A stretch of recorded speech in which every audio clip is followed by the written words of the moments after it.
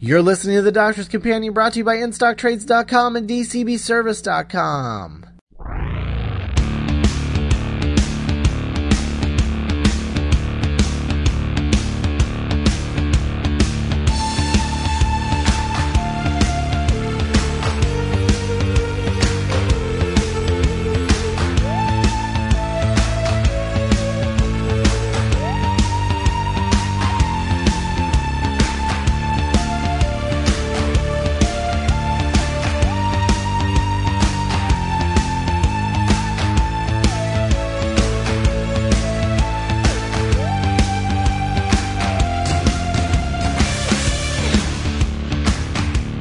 Hello and welcome to another episode of The Doctor's Companion. I am Scott Corelli. And I'm still Matt Smith, but not that Matt Smith. And we're from MindRobber.net, the home site of MindRobber Productions, where we talk about all the things on podcasts 3 times! Specifically this one. So many times. The Doctor's Companion, where we talk about Doctor Who for real this time.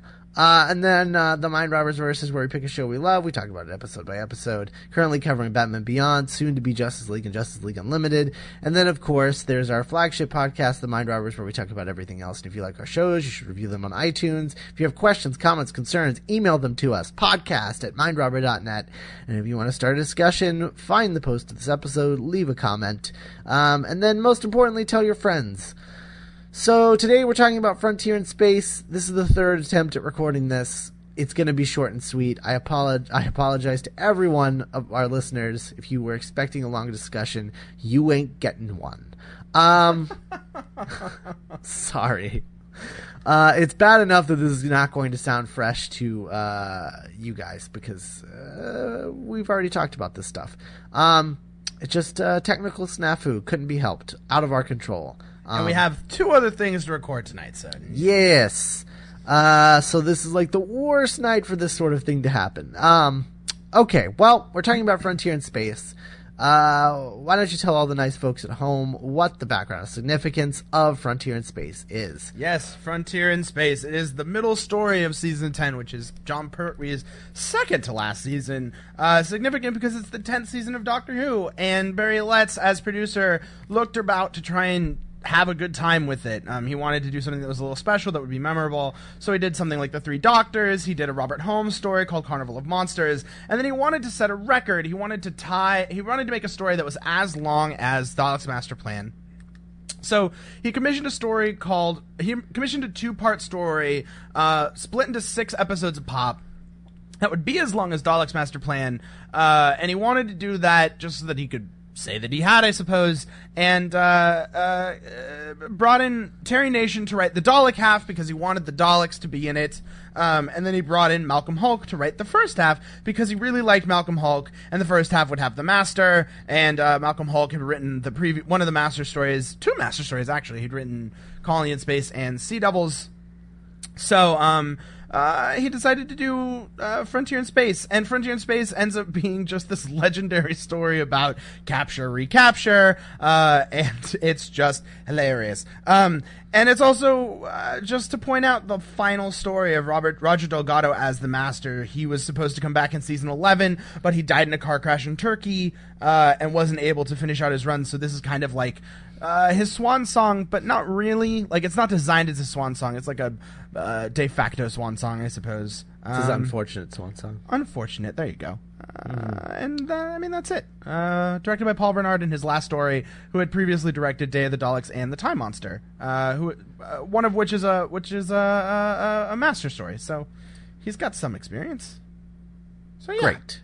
All right. Before we move on, I want to remind you that today's episode is brought to you by DCBService.com. DCBS is the site that lets you pre-order all your monthly comic book statues, action figures, and anything else you can get from a local comic book shop. You place your orders 3 months in advance with monthly discount specials up to 75% off, regular discounts up 40% off. Ship as often as you like with orders large or small as you like. You only pay $6.95 in flat rate shipping. Thanks to DCBService.com for sponsoring the show. Okay, so Frontier in Space. This is definitely, okay, so you got 6 episodes of this. In each episode, the Doctor and Joe get captured, at least twice. It's usually a capture, recapture type of situation. So they get captured, they escape, they get recaptured, they escape, they get captured by other people. They escape, they get recaptured by those people. It's really ridiculous. So that's basically the story. What basically happens is you've got humans in the future, and they are there's this other race called Draconians, and they are they're like trying to find peace, not unlike the Federation and the Klingons. Mm-hmm. They're trying to find peace all the time, but not really sure how to tackle it because things are so tense between them all. And of course, the humans, when the TARDIS lands on their ship and the Doctor and Joe show up, the humans are like, "Oh, hey, you must be working for the Draconians because that's the only thing that makes sense." And no matter how much the Doctor and Joe tell them that they're not, and guys, it's like half of this story. Whenever they're not in a holding cell, they're telling people that they're not working for the Draconians. No one ever listens. No one ever listens. Even when they do a mind probe, they still don't listen. It's so foolproof, and the guy literally just goes, "Well, he might have been fooling. Like, he might have been just really epic." Yeah. So everyone is really paranoid and constantly jumping to conclusions, and it's really upsetting and angry making. It's a very frustrating story to watch. Mm-hmm. But I will say this, Draconians, great looking aliens. Oh yeah. So awesome. They kind of look like coneheads with scales. And it's just, they look really cool. They're just really cool looking aliens, which is not something that I can say outside of the iconic aliens on Doctor Who. Mm-hmm. Most of them are very silly. Like a lot of the one-offers are really silly, but the Draconians are just top-notch alien design. Absolutely. Top-notch. Absolutely. But yeah, so the Master ends up being the person who is pitting the two sides, the humans and the Draconians, against each other. He's been the puppet master, and then you find out that actually the Master is working for the Daleks, and the Daleks were puppeting the Master to puppet them, because why not? Yeah, so it's like, it's okay. So there's a part in this where Joe is vamping to a security camera, in the way of a security camera, to block it so that the Doctor can escape from a cell. And I feel like that's kind of just this whole story. It's just really just 6 episodes of that in a lot of ways. Yeah. But yeah, no, so basically there's a part in this where Joe is there's like a single security camera in the Master ship, and they're in this cell. And so Joe like starts monologuing to herself, supposedly to the Doctor, but the Doctor is behind her, so the camera can't see where the Doctor's supposed to be. So the Doctor uses this opportunity to escape, and Joe just keeps talking. And keeps talking and talking and talking and talking, never stopping. It's amazing. It's amazing, and it's the kind of thing that you would see in Doctor Who now, which I think is really interesting. Like, I could totally see that exact same scene playing out between like Clara? I don't know. Yeah, I could see totally Clara and 11. Mm-hmm. Totally. Mm-hmm. And I could see it between 10 and Donna too. Mm-hmm. It's a thing that would totally work in a modern context, which I think is really interesting because that's another thing you don't see often in classic Who. So I think that's really, really cool. I also think this is like a proto Tom Baker story, which we seem to be getting a lot of in the last 2 seasons of Jon Pertwee. Definitely. Where they're starting to be like, oh, this is probably what we're going to do next. Or at least it's the thing that the next guys were looking at in these last 2 seasons and saying like, oh, that stuff is cool, and it's not unit. So let's try and do more stuff like that. Yeah. Which I think is really cool, to see that evolving. that evolution of the show is just really cool. And then, of course, there's the whole, like, One Flew Over the Cuckoo's Nest episode, where the Doctor is sent to a moon colony prison camp, where everyone wears robes and slippers and drinks tea out of sippy cups. And it's just One Flew Over the Cuckoo's Nest, where he even finds friends in the prison camp. That looks not unlike a mental institution. And he finds friends, and they sort of come up with a plan to escape. Of course they do, because they're captured, and that's all this is. Yeah. But yeah, it's there's a lot of really fun moments, and I find that watching this the way that it's intended, which is like an episode at a time instead of just all at once, is I think it does this story a lot of justice that way. Definitely. And it's funny because it is one of those things where I watched it every time that I've watched it, I've kind of watched it all the way through, and I started watching this all the way through last night at 10 o'clock at night, and I was dead tired. It was bad. It was a bad idea. But I managed to stay awake for the whole thing, and the thing is that despite the fact that it is a huge time waster and it's just running in circles for about 6 episodes, which is 2.5 hours, what's funny about it is it's also, for all of that time, it is very consistently incredibly entertaining. Which is the sort of thing that you can't always say about these sorts of stories. And especially, I've never seen a story that is so vampy. This is literally just killing time until the Daleks show up. That's all this is. And that it manages to keep everything so fun and exciting for 6 episodes is really difficult, and I really admire Malcolm Hulke for being able to do that. I mean, that's his superpower. That's what makes Invasion of the Dinosaurs so much fun. Is he can just keep things going in really interesting ways for 6 episodes. Very few other writers can. I don't even know if Robert Holmes does it as well.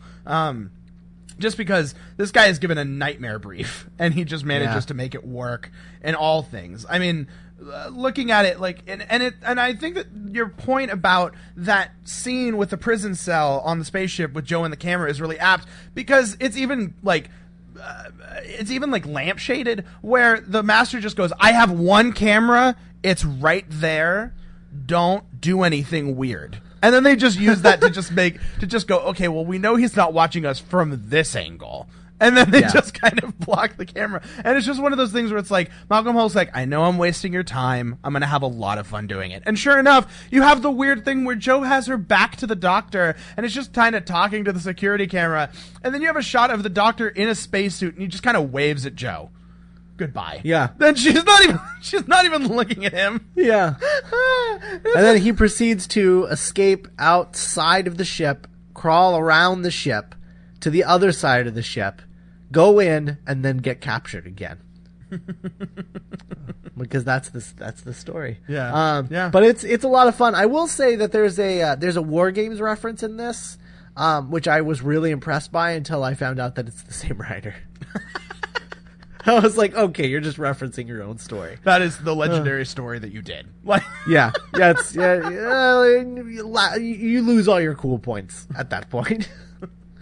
That when you were going over the stories that he did on one of our previous recordings, when you said War Games, I was like, oh well, there goes his street cred. That's funny. But yeah, this is despite not a whole lot happening, it's got a lot of fun moments. It's got a lot of really frustrating moments. Yes. Especially with the humans. Every scene with the human president is really frustrating. Yeah, really frustrating. Especially because you can kind of figure out what they want to do with her, but she ends up just coming off like a really weak person. In a way where it's she's I'm trying not to be weak. It's but all you're doing is being weak. You're not doing anything. You're just kind of sitting around, and it's not effective. Indeed. But I mean, what I love about it too is it paints a really great picture of this world. And the reason why the Tom Baker comparison is apt is because this is the closest I think Doctor Who has ever come to just straight space opera. It's just big aliens and tons of flying around and just space. And it feels weird to be a Portrait story.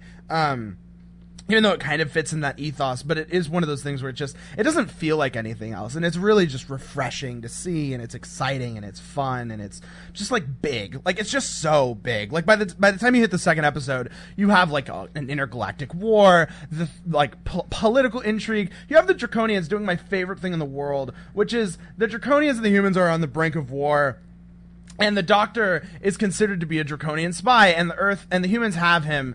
And then the Draconian dude is like, "We want to talk to him," and they're like, "But we can't talk to him because they're the human spy. The humans won't give him to us." And they're like, "Well, why don't we just pretend that he's gonna be like? Let's just have the humans move him, and then we will all just like bum rush the humans, attack them, and steal him back, and find out what he knows." And the Draconian ambassador, who's trying to prevent war at this point, is just like, "Yeah, let's just open fire on the humans, whatever." Like, stupid, like so stupid, but so much fun. So much fun. And there's nothing like watching like the action sequences of this where Pertwee's like running around dodging gunfire and like so much gunplay in like a really exciting way. It's so much fun. It's so great. And so much capturing too. Like, oh my god. So much capturing. So much capturing. In the first episode, it's a cargo ship. In the second one, it's 2 different embassies. In the third one, it's a prison colony on the moon. In the fourth one, it's the Master's spaceship. In the fifth one, it's on a planet. Which, like, Joe, they put you in a cell that is made of soil. Like, the bottom is soil. Do you really think they don't expect you to break out? They give you a spoon. Like, for real. Like, come on. What's going on? Yeah.